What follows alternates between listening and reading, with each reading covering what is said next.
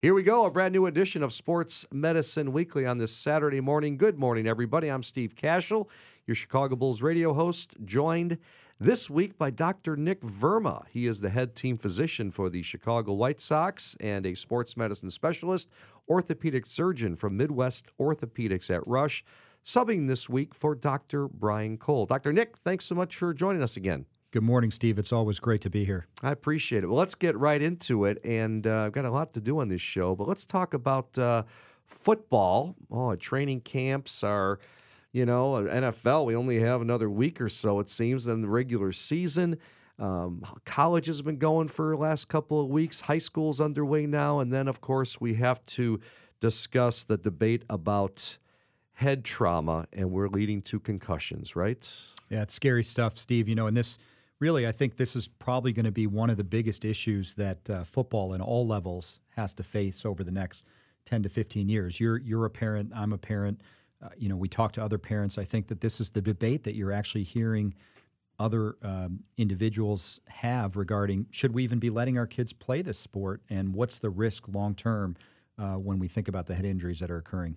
Most concussions occur without losing consciousness. So that's hard to figure out, isn't it? Yeah, I think this has been one of the difficulties with concussions, and one of the areas where we probably made the most progress is we went from an era where, guys would stumble off the sidelines, they'd quote unquote get their bell rung, and they'd be back out there the next series or the next drive. We've now gotten to a point where we're very vigilant about the identification and the screening for concussions, which means that certainly at the professional and the college level, and now bleeding down into the high school level, there are independent observers or physicians on the sidelines who are screening players for any signs of an impact that could cause a concussion or any symptoms that may be reflective of a concussion. And in fact, at the major league level and the college level, we've taken much of the decision-making out of the hands of the coaches, out of the hands of the team physicians, and we now have independent concussion specialists who are on site at the games making decisions in the best interest of the player about who can go back and who needs to sit this one out. We've got CTE we're always worried about, right? We've seen examples of that here in Chicago. Mike Adamle comes to mind, and Mike's been very open about it, the former Northwestern running back and Bears player and Channel 5 anchor. And and some people committing suicide because of CTE. Yeah, it's really scary to see some of the ramifications that have existed in these players long term with dementia and depression and, as you said, suicides, those types of things that happen. And I think the scariest part is we really still don't understand what is the determining factor. What is the criteria for somebody at risk for developing CTE? Is it the number of concussions? Is it the significance of the concussions? Is it even subclinical blows to the head, meaning can you really never exhibit signs of a concussion but take enough hits or impacts as a running back or a wide receiver and still suffer some of the consequences of CTE? And this is why people are debating whether football is something that we should be allowing our youth to play. I think the main point for those listening in this morning is really the vigilance that goes into understanding that concussion doesn't have to mean they got hit and they passed out on the field. It can be very subtle findings of things like headaches, difficulty standing, blurred vision, really just recovery from sports or performance. We really need to be vigilant about identifying anybody who's involved in a collision that puts them at risk for a concussion, and certainly any subtle signs that a concussion may have occurred. And it really, as parents, as caregivers, or as medical professionals, the onus is on us to take a player out of a game who has a suspected concussion until you can definitively prove that they did not have one.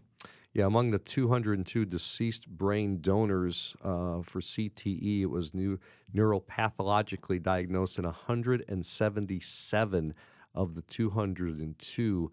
And the mean years of football participation, 15 years. How about that? So as I said, it's scary. It really is. Boy, oh boy. My 12-year-old's playing, and he loves it. He plays a little flag football with his junior high team, and then he plays full pads football, and they're trying to keep it as safe. And I said, give me the Gary Fensick way. Hit with your shoulder pads. Keep your head out of it. Certainly there's training about ways to tackle and how we try to remain as healthy as possible. As you know, particularly as we get to the NFL level, the speed of the game and the speed of the individuals and the athletes is just so fast that even with tackling modification, it's impossible to avoid some of these collisions that occurred. I think what's really scary, though, is when you look at the CTE data is, again, how much even subclinical impacts are predictive of CTE or causative of CTE. So even though your kid may play the entire 4 years of high school without a concussion, could they still potentially be at risk for CTE just because they've endured some blows to the head? And I think we're going to continue to learn about this subject and understand what's safe and what's not safe as we move forward. And moving on here on Sports Medicine Weekly, Doc wanted to get into a little bit about scarring. Okay, people have surgery. You're trying to improve the way we close wounds, right? And we're going to talk with a gentleman who may have that answer, right? Yeah, it's so interesting, Steve. When we think about surgery, right, or going through a surgical procedure, there's so many different perspectives on what that means. And as a doctor, we don't often think a lot about closing a wound or necessarily the scar that we're going to leave behind. We're thinking about how do we fix the problem on the inside? How do we make sure that the tendon's going to heal or that we restore stability to the knee or whatever we may be trying to achieve with the procedure. But when we flip it around and think about it from the patient side, I'll tell you one of the most common questions I get in the office is how big's the scar and what it's going to look like. Yeah. And when you talk to patients, and you probably have friends that have had surgery and talk to you about their experiences, that's one of the things they tell you, right, is look at this scar. It looks beautiful. I mean, he did such a great job. I mean, to them, that equates with quality and how the surgeon performs. So it's probably something that we need to think more about as surgeons. And fortunately, we've got technology that's evolving with products like the one we're going to talk about today, BandGrip, which makes it easier to close wounds, makes it faster to close wounds so we can do things more efficiently in an operating room setting. It helps us to save on cost, which is obviously a big concern in 2019. But most importantly, we think that it's actually going to improve wound healing, decrease the risk of infection, and improve cosmesis for patients. All righty. BandGrip owner and founder, the CEO, is Fred Smith. And Fred joins us right now on Sports Medicine Weekly. Again, the BandGrip Micro Anchor Skin Closures. Faster, easier, non-invasive way to safely close wounds. And Fred, thanks so much for joining us here on this Saturday morning on The Score with our Sports Medicine Weekly show. So you got to tell us, carrying on from what Dr. Nick was telling us, what is BandGrip, and can you explain how it works? Sure. And first, thank you. It's great to be on your show. BandGrip is the next generation that will become standard of care across the nation and the world. If you go back just as a general history, I'll sort of give you a narrative, then we'll tell you where it is. Back in the Egypt days, that's when mummies were actually using the first sutures. And they really didn't change much since then. So it's been hundreds of years using that technology. In the 50s to the 70s, the stapler became a next innovation. And then the most current one, sort of super glue at the end of the 90s. So while there might be robots doing brilliant things and minimal invasive surgery at all these hospitals, Rush has been great in receiving the idea of, a scar lasts a lifetime. Is there a better way to approach it? So what we did is, in the last 10, 20 years, there's nanotechnology, microtechnology, and we looked at the nicotine patch, which is just a simple patch with microneedles. And they don't hurt. They just grab the skin. And it was meant to deploy medicine. And we took that technology, but we curved the micro needle into a micro anchor, and then we put it on a stretchy piece of adhesive. And what it does is it pinches the skin closed, like you were walking around with your two fingers pinching it. So it's a non-invasive. There's no metal in it. There's no suture in it, and it just pinches the wound closed. So it's the next generation of skin closure. And as the doctor was saying, there's lots of great side benefits. The main one is the patient, when they come in and you're taking out the staple or you're taking out the suture, they have great fear of pain at that moment. This has no pain when you apply it or when you take it off, and it has better scarring or less scarring. And we tell people, a scar lasts a lifetime. Ask for BandGrip. So it's the next generation of standard of care. Yeah, we're visiting with Fred Smith from Band Grip. He is the founder and CEO. It is a micro anchor skin closure. So, Fred, obviously as a surgeon, we think about closing wounds in a surgical perspective, and you gave a great overview about how that's evolved. We still, prior to Band Grip, had favored sutures, which cause problems with, if you use absorbable sutures, we see patients that have actually inflammatory reactions as the suture gets absorbed.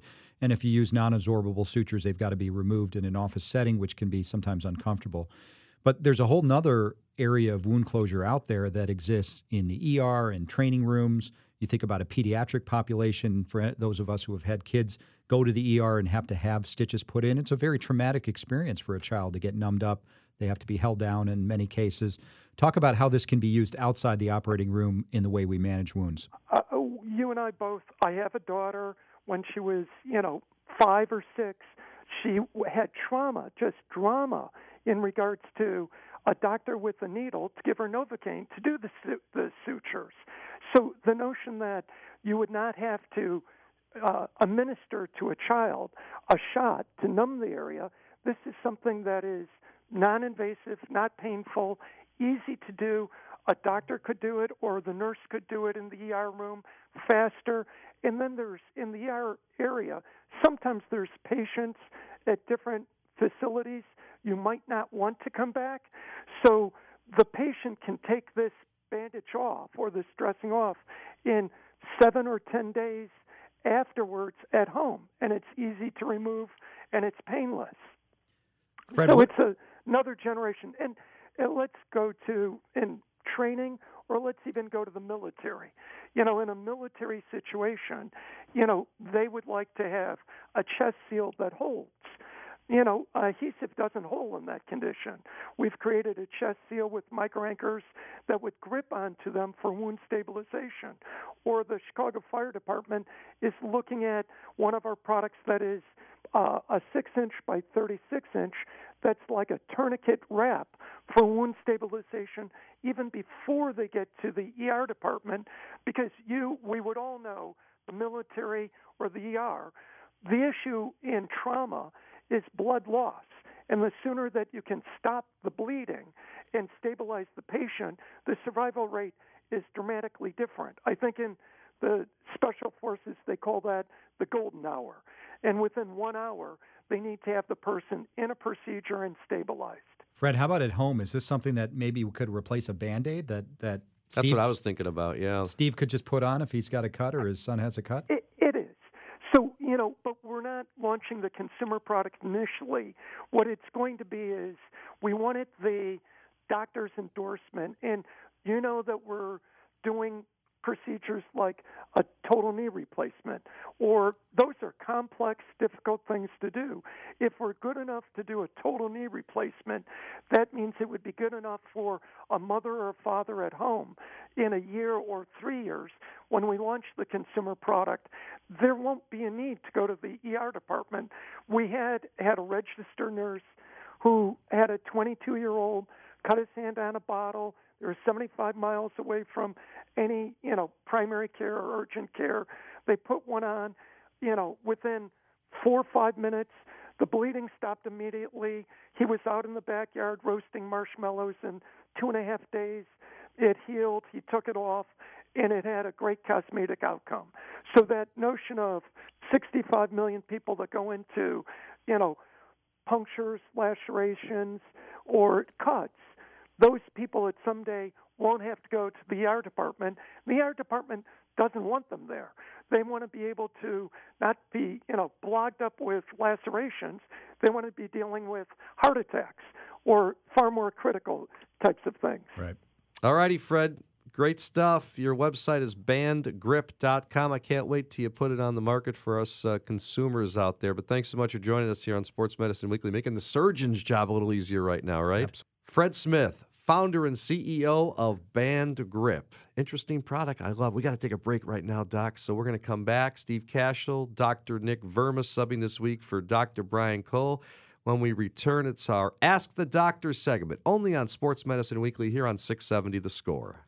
Back here on this Saturday morning, Sports Medicine Weekly, Steve Cashel, and being co-hosted this week by Dr. Nick Verma from Midwest Orthopedics at Rush. He is in for Dr. Brian Cole, and Dr. Nick is the head team physician for the Chicago White Sox. Time now for our Ask the Doctor segment here on Sports Medicine Weekly, giving our listeners the opportunity to have our doctors address their specific sports injury issues. It's very easy to get involved.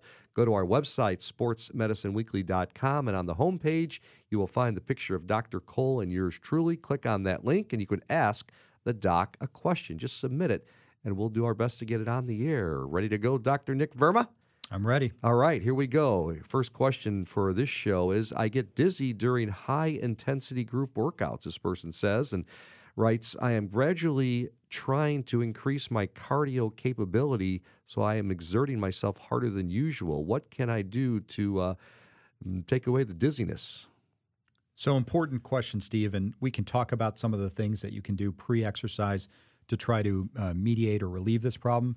But the first thing that I want to mention is that the dizziness can be a sign of a much more significant medical problem. And so the first words of advice to this patient and any athlete who's experiencing these types of symptoms is you absolutely cannot ignore it. This is something where you probably need to stop participating in that sport or that exercise and see your physician to make sure that they're looking at you from head to toe for things like cardiac issues or sclerosis of your vessels or other, stroke-type symptoms. There can be a whole variety of issues that could cause dizziness with exercise, and some of them can be fairly serious. So the first words of advice are stop, go see your doctor, make sure that there's nothing physically going on that could be a problem or create a bigger problem for you.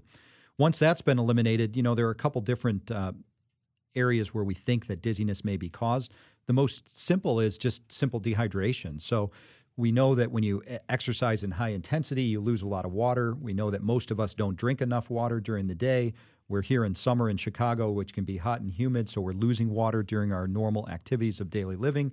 So the first thing is to just make sure that you're getting enough fluid consumption both before and after exercise and on a daily basis, because if you're starting a new high-intensity workout and doing it 5 to 7 times a week, you may become fluid deficient over time. Secondly, we can think about things like sports supplements to make sure we're getting the electrolyte replenishment that we need when we're performing workout activities. And then the last one is a breathing pattern. So sometimes as we go into these high-intensity exercises, we're simply not breathing the way that we normally should. So you really need to concentrate on your breathing pattern during exercise, avoid holding your breath, avoid trying to take shallow breaths just to keep up with the exercise. Maybe you scale back a little bit on the intensity, but make sure that you're keeping up with your breathing pattern during the exercise itself. Great stuff, Dr. Nick Verma. I've got question number 2 of our show here in our Ask the Doctor segment on Sports Medicine Weekly. Here we go. Will working out at night cause sleep problems? Another great question, Steve. I sometimes feel like when I do a late-night exercise, and unfortunately with all of our busy schedules, that's sometimes the only time you can actually get into the gym. The kids are asleep. You've got an hour to yourself. You can finally get a workout in. And we all know that after a workout, you feel fairly revved up, and it can be sometimes hard to get to sleep afterwards. There was a recent study that was done that actually looked at this to try to determine, do individuals that exercise at night have more difficulty or less productive sleep compared to those that exercise in mornings or other times. And the good news is they actually found that there was really no difference in those who exercised in the evening compared to those that exercised in at earlier times in the day with regard to their quality of sleep. And that's really what we're looking for when we sleep, right? Is not only the ability to fall asleep, but once you do fall asleep, the thing that makes you restless or tired in the morning is when you don't have that quality, what we call REM sleep, which is really where you're in the deep phases of sleep. So I think the take home here is there's really no problem with sleep and exercise at night. Find the time that works for you and get the exercise in. All righty. Good stuff. Dr. Nick Verma, continuing on with our Ask the Doctor segment here on Sports Medicine Weekly. Again, if you want to submit a question, just go to our website, sportsmedicineweekly.com. You'll find the link on our homepage. Here we go, Doc. Another person asking, what is complex training? So I think, complex training is different for different people, but when we talk about it from a medical perspective, it's really trying to combine slow, heavy strength exercises. So these would be things like doing a squat or a press overhead lift type activity, really weightlifting activities with things like light, fast, explosive exercises. So these would be a sprint, for example, or doing box jumps, or some doing spin classes, something where you're really getting your heart rate up high. And I think the idea is that if we alternate strength training with aerobic high intensity training, we can kind of get the best of both worlds in terms of helping to recruit our nervous system to allow the muscles to develop better, take advantage of what we call the fast twitch fibers, which are the muscles, the fibers in your muscle that really allow for quick contractions for things like acceleration or fast velocity with batting, hitting a hockey puck, those types of things.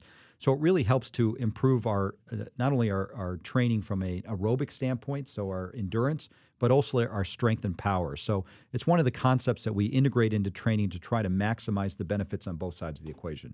I've got another one here, a woman with child. All right. What kind of benefits are there to exercising when pregnant?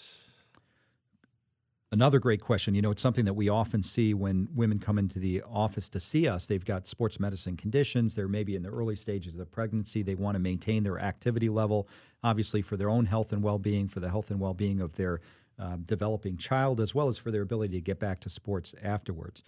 There's been a lot of interest in this topic and a lot of work that's done in this topic. In fact, a recent study looked at 71 healthy pregnant women between the ages of 18 to 35, and they were randomly assigned to either a group that participated in aerobic exercise intervention during their pregnancy and a group that did no exercise during their pregnancy. And what they found was that the neuromotor skills that were measured at 1 month of age in the babies was actually improved in the patients that were in the exercise group. So not only is this a good idea for you, but it's also a good idea for your infant child or your developing child. And we strongly encourage maintaining an active, healthy lifestyle during pregnancy.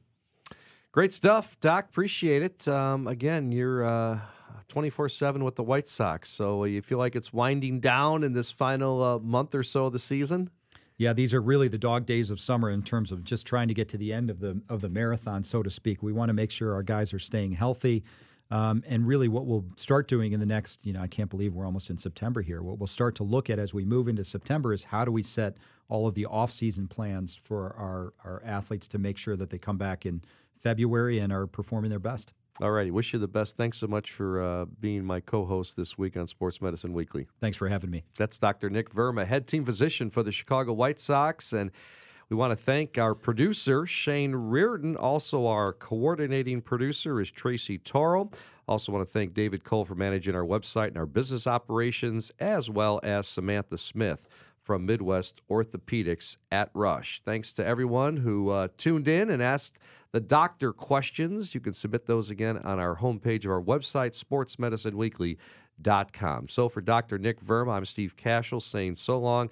Thanks for listening to this edition of Sports Medicine Weekly. Up next on The Score, it's Early Odds with Joe Ostrowski. Talk with you again next week for another edition of Sports Medicine Weekly, only on 670 The Score.